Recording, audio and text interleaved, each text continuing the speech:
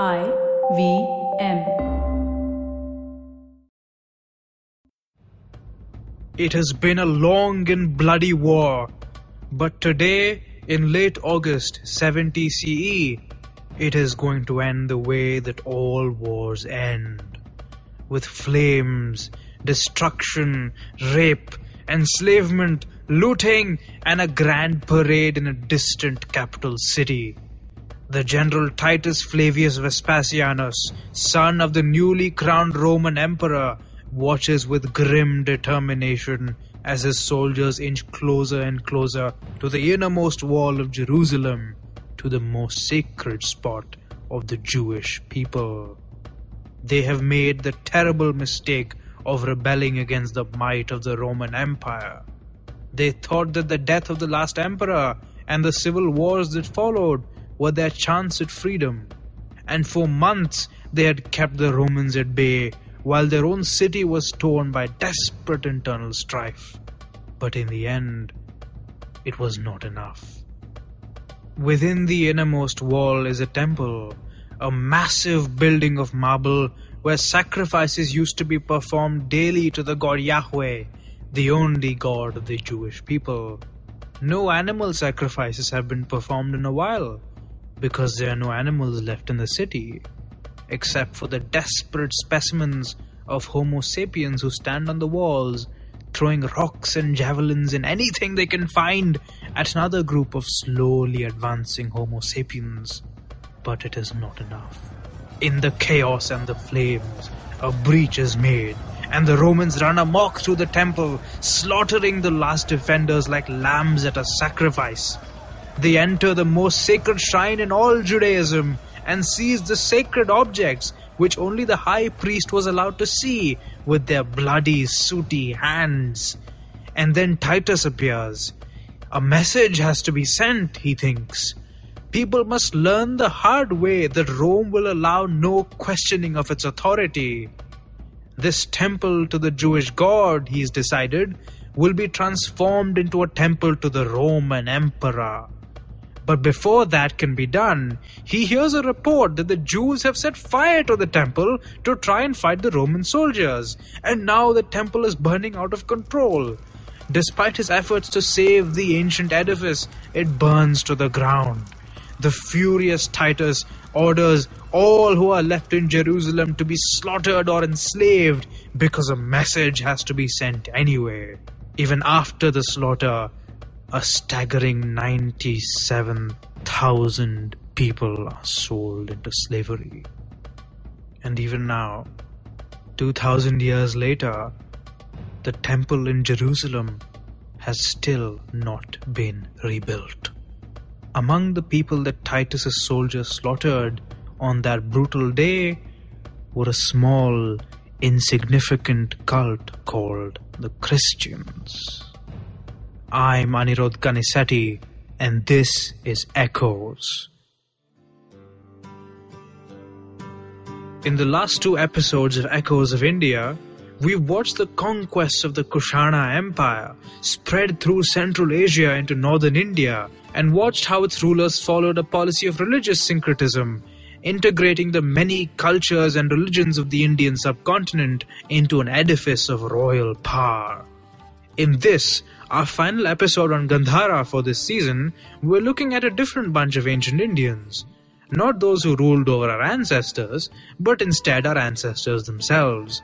But to understand ancient Indians, we need to first understand another group of ancient humans, the Romans. A bunch of very interesting things were happening in the world by the turn of the first millennium. I've said in earlier episodes that the Roman Empire had emerged, blah blah blah, and that was great for Indian trade and so on and so forth. Cool beans, but that's the economic impact of a political process. This episode is about the cultural impact of it.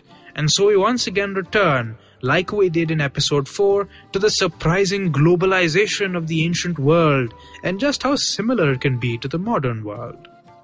So what could have the cultural impact of this constant imperialist warfare and the brutal, bloody rebellions that it put down have been? What were the impacts of the destruction of cultic centers and the construction of new ones? what really happened when these random Latin-speaking dudes from one city in Europe showed up in West Asia? How did Rome change the way that Asia thought? And for that matter, how did Asia change the way that Rome thought? Well, here we go. Remember how Titus had a bunch of early Christians killed? Now in the 1st century CE, the Christians really weren't that important to the Romans. But since they're really important today, and most people on earth are familiar with some aspects of Christianity, let's use bits of it to look back into this ancient time. Now, what is the aspect of Christianity that we're most familiar with? I would say definitely its founder figure and namesake, Jesus Christ, which literally means Jesus the Chosen in Greek. Jesus, whether you believe in him or not, is definitely a very important religious figure. Early Christians considered him to be a Messiah. He had been sent by God to usher in a new age. After the Romans, sort of crucified him, they shifted to believing that he would come down to earth at some later point in the future, when the world was all messed up, and fix things then. Yeah? Now let's see how the Romans saw the world. The Romans, as I said in episode 9, had a weird thing for Greek philosophy. In Stoicism, one of the philosophies of the Greeks, history is driven by fortune, fate, and logos, the universal divine principle. This usually leads to chaos and war and whatnot, but the forces are also driven to provide a savior who would transform them into peace, fortune, and well-being in an endless cycle of order and chaos, rise and fall. Now from the Roman perspective, that had already happened, because the Emperor Augustus had ended the civil wars of the late 1st century BCE and started an era of prosperity and Roman dominance across the western part of Europe. So to them, technically, Augustus was their messianic figure. So you kind of get why the emperors were so obsessed with calling themselves Divi Filius, Son of God, and building temples to themselves. And you also get why their trading partners, the rulers of the Kushana Empire in faraway India, called themselves Devaputra, because they were trying to convey a similar set of meanings to their subjects and to their contemporaries. What does this tell us about the culture of the first 2 centuries CE? It looks like increasingly desperate political competition was driving common people to believe in and worship savior figures. And since this broader Greek philosophy was pretty prevalent in West Asia thanks to the conquest of Alexander that I mentioned in episode 4, it's quite possible that this was also something that elites believed in, or at least definitely exploited. You really have to love how inventive people are, no? So one of the most interesting of these savior god figures is a chap called Mithras. Now Mithras was a figure that only men were allowed to worship, with secret rituals in underground caves carefully painted with icons of the cult. Mithras was also believed to be an Eastern deity, with some similarities to a Zoroastrian god called Mithra, who was worshipped in Persia at around the same time. According to scholars, the cult of Mithras was based on these savior ideas, but also on Roman perceptions of that Zoroastrian god. And the Romans weren't the only ones who were observing and being exposed to these political and cultural exchanges and perceptions either. So let's leave West Asia for now and return to Gandhara, where an equally interesting god is waiting to say hello to us. Let me introduce you to India's very own ancient era savior, Maitreya. In Gandhara, Maitreya was one of the most popular deities. Everywhere you looked, you'd have seen him with his nice, fashionable mustache and peaceful expression, with his hands carefully arranged in particular gestures or mudras, meant to communicate his peaceful nature and the nature of the spiritual attainment that he offered. Since most Gandharans were Buddhists, and they were also exposed to the broader cultural idea of a savior god, Maitreya is often represented in a similar context. Because Maitreya is not a Buddha, you see, at least not yet. He's the next Buddha. He's a Buddha to be, or a Bodhisattva. In the very earliest Buddhist communities, future Buddhas weren't a big deal at all. In fact, for at least a generation after the Buddha died, Buddhists didn't even see him as a god. But sooner or later they started to venerate him as one, and as is the nature of human beings, stories began to emerge. First, stories emerged about previous Buddhas. One of the first to show up in this repertoire was a Buddha called Dipankara, the lamp bearer, whose story goes as follows. 100,000 years ago, there was a bodhisattva, a young Brahmin man called Sumedha, who was on the brink of enlightenment.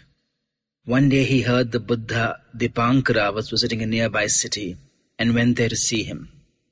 As he saw the Buddha with his crowd of disciples with an expression of pure nirvana on his face, his heart swelled. He prostrated himself on the muddy earth and laid out his hair for the Buddha to walk over. In that moment, Sumedha could have achieved enlightenment, but instead, he told Dipankara that he too wished to become a Buddha. "I will seek the highest, complete awakening," he said. "I will embark on the ship of Dharma and take the great mass of people across the ocean of samsara." The pleased Dipankara then prophesied that this young man would be reborn eons hence as Prince Siddhartha Gautama. And so the story goes, the Bodhisattva Sumedha went through dozens, hundreds of rebirths. He was born as a merchant, as a prince multiple times, as elephants, as monkeys, as a whole variety of different sorts of animals and people in different social situations. And as he was reborn again and again, he learned the 10 great perfections that are needed before one can become a Buddha, at least according to later Buddhist traditions. These stories of his rebirth are the famous Jataka stories, which most of Asia now knows. A vast repository of tales to which every culture added new elements, which Buddhist laity would hear every time they went to a monastery on a festival day to hear moral sermons from the monks there. On days like this, the people of Gandhara would gather to drink strong wine that had been fermented under the supervision of monks. Shocking, I know, but remember that back then, being part of a community and reflecting the fun-loving habits of people was just as important to monks as the more serious moralizing and preaching. So in Gandhara, Dipankara was the Buddha of the past aeon. In fact, he's supposed to have met Sumedha somewhere in Afghanistan, at least according to Gandharan traditions. Siddhartha was the Buddha of this aeon, and our friend Maitreya is the Buddha of the next aeon. That means in this aeon, he is a bodhisattva, and just as Jesus is, we are told, chilling out with God in heaven until he returns to earth, Maitreya is also now chilling out in the Tushita heaven, learning the last of the 10 great perfections. And once he's figured that out, he will come down to earth and enlighten our descendants, or at least that's what ancient Gandharans believed. This sort of dual understanding of Maitreya, as both a bodhisattva today and as a Buddha in the future, guided the way that his worshippers went about praying to him.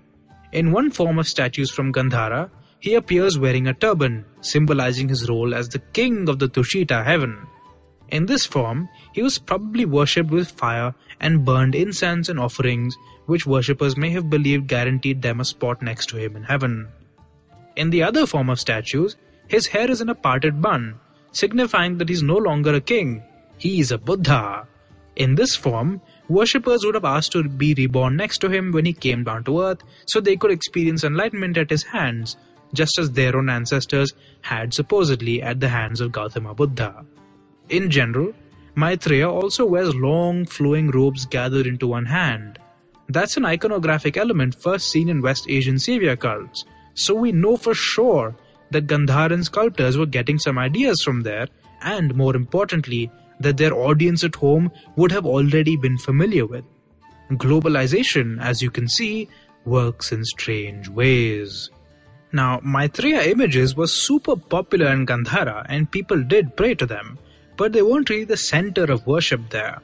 That honor was reserved for relics, for bits and pieces of supposed remains of the Buddha. His begging bowl, for example, or supposed bones, even though technically he was supposed to have been cremated after he died. Which means, of course, that there were some Gandharan scamsters who may have made a lot of money by manufacturing these fake relics. And since Gandhara was, as I said, a major world trading hub, it was Gandharan ideas of Buddhism, of relic cults and bodhisattvas that spread into Central Asia and China and from there to Japan.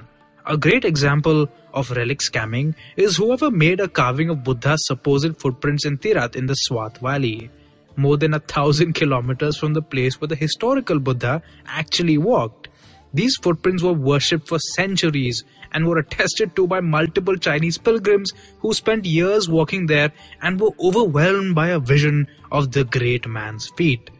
Who knows who that genius scamster was who put them there, and what an interesting life he or she must have led. Now, if relics were the real center of worship, why on earth do we see so many sculptures in Gandhara?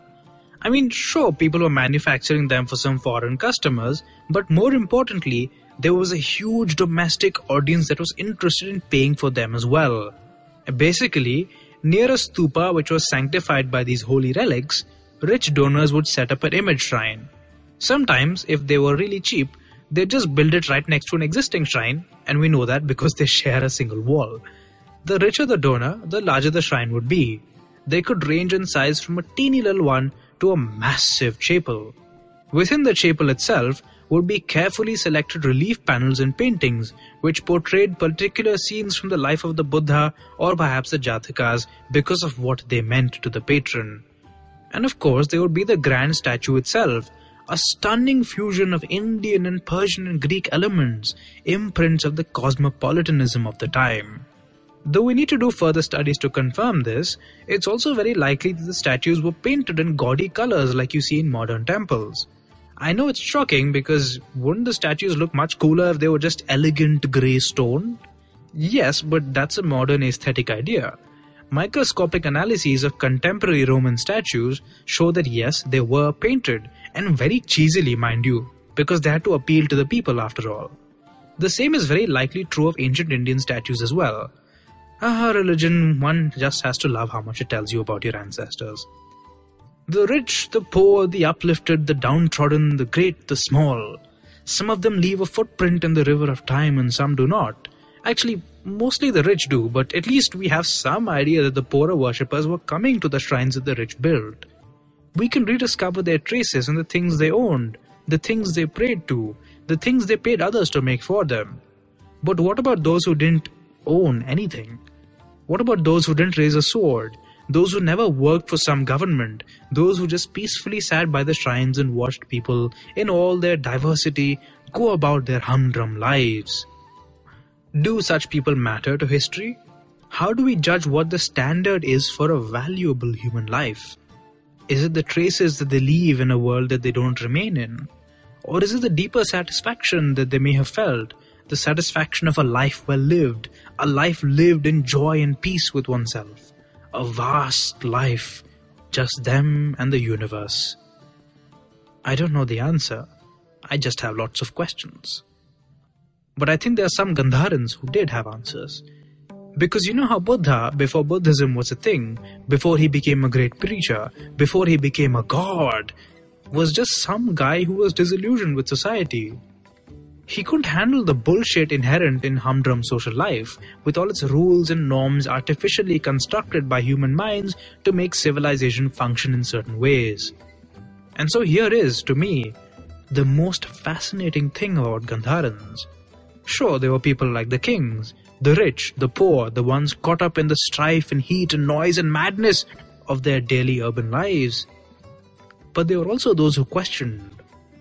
Those who, like you, may have sat in some ancient traffic jam in the rapidly growing cities of Gandhara, working in a job they hated, watching all the pointless consumption around them, and asked, "What am I doing with my life?" Alongside with their alliance with the rich and powerful, the Buddhists also retained ties to people like this. And to them, especially for them, Gandharan monks wrote in the Gandhari language what they needed to do. Here's a quote from a text called the Rhinoceros Sutra.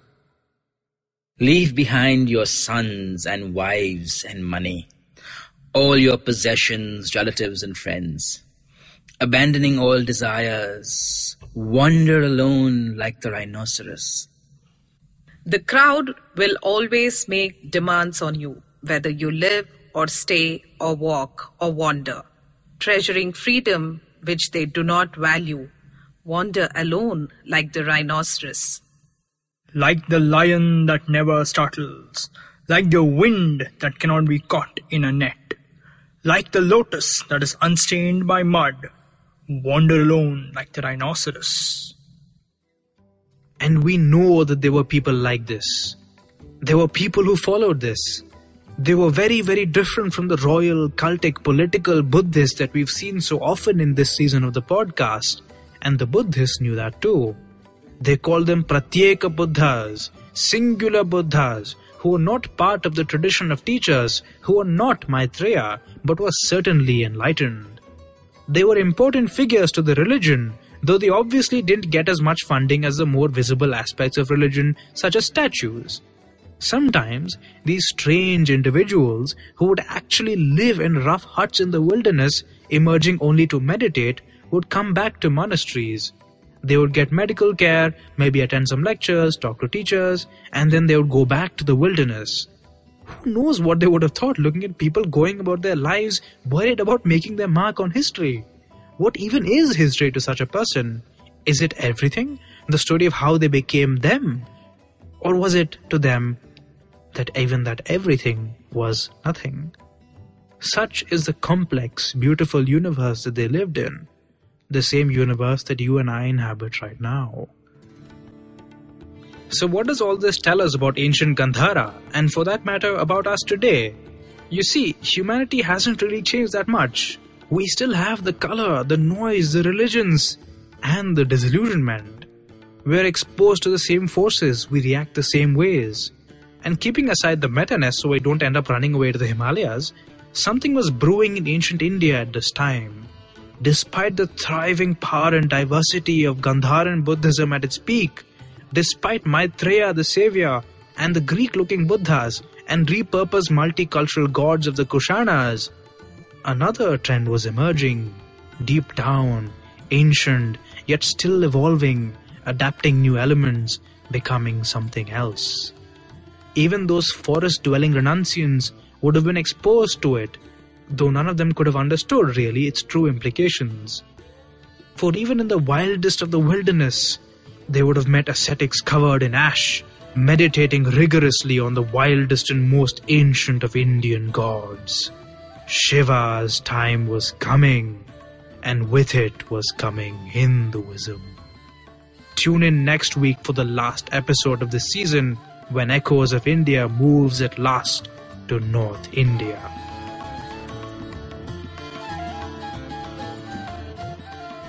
If you like this podcast, why not leave us a rating and review? And don't forget to check out other interesting podcasts on the IVM network. You can listen to us on the IVM Podcast app or ivmpodcast.com. While you're at it, follow us on Twitter and Instagram at IVM Podcasts. And if you have questions or comments on this episode of Echoes, I'm at Ekanisetti on Twitter and at Aniruddha Devaraya on Instagram.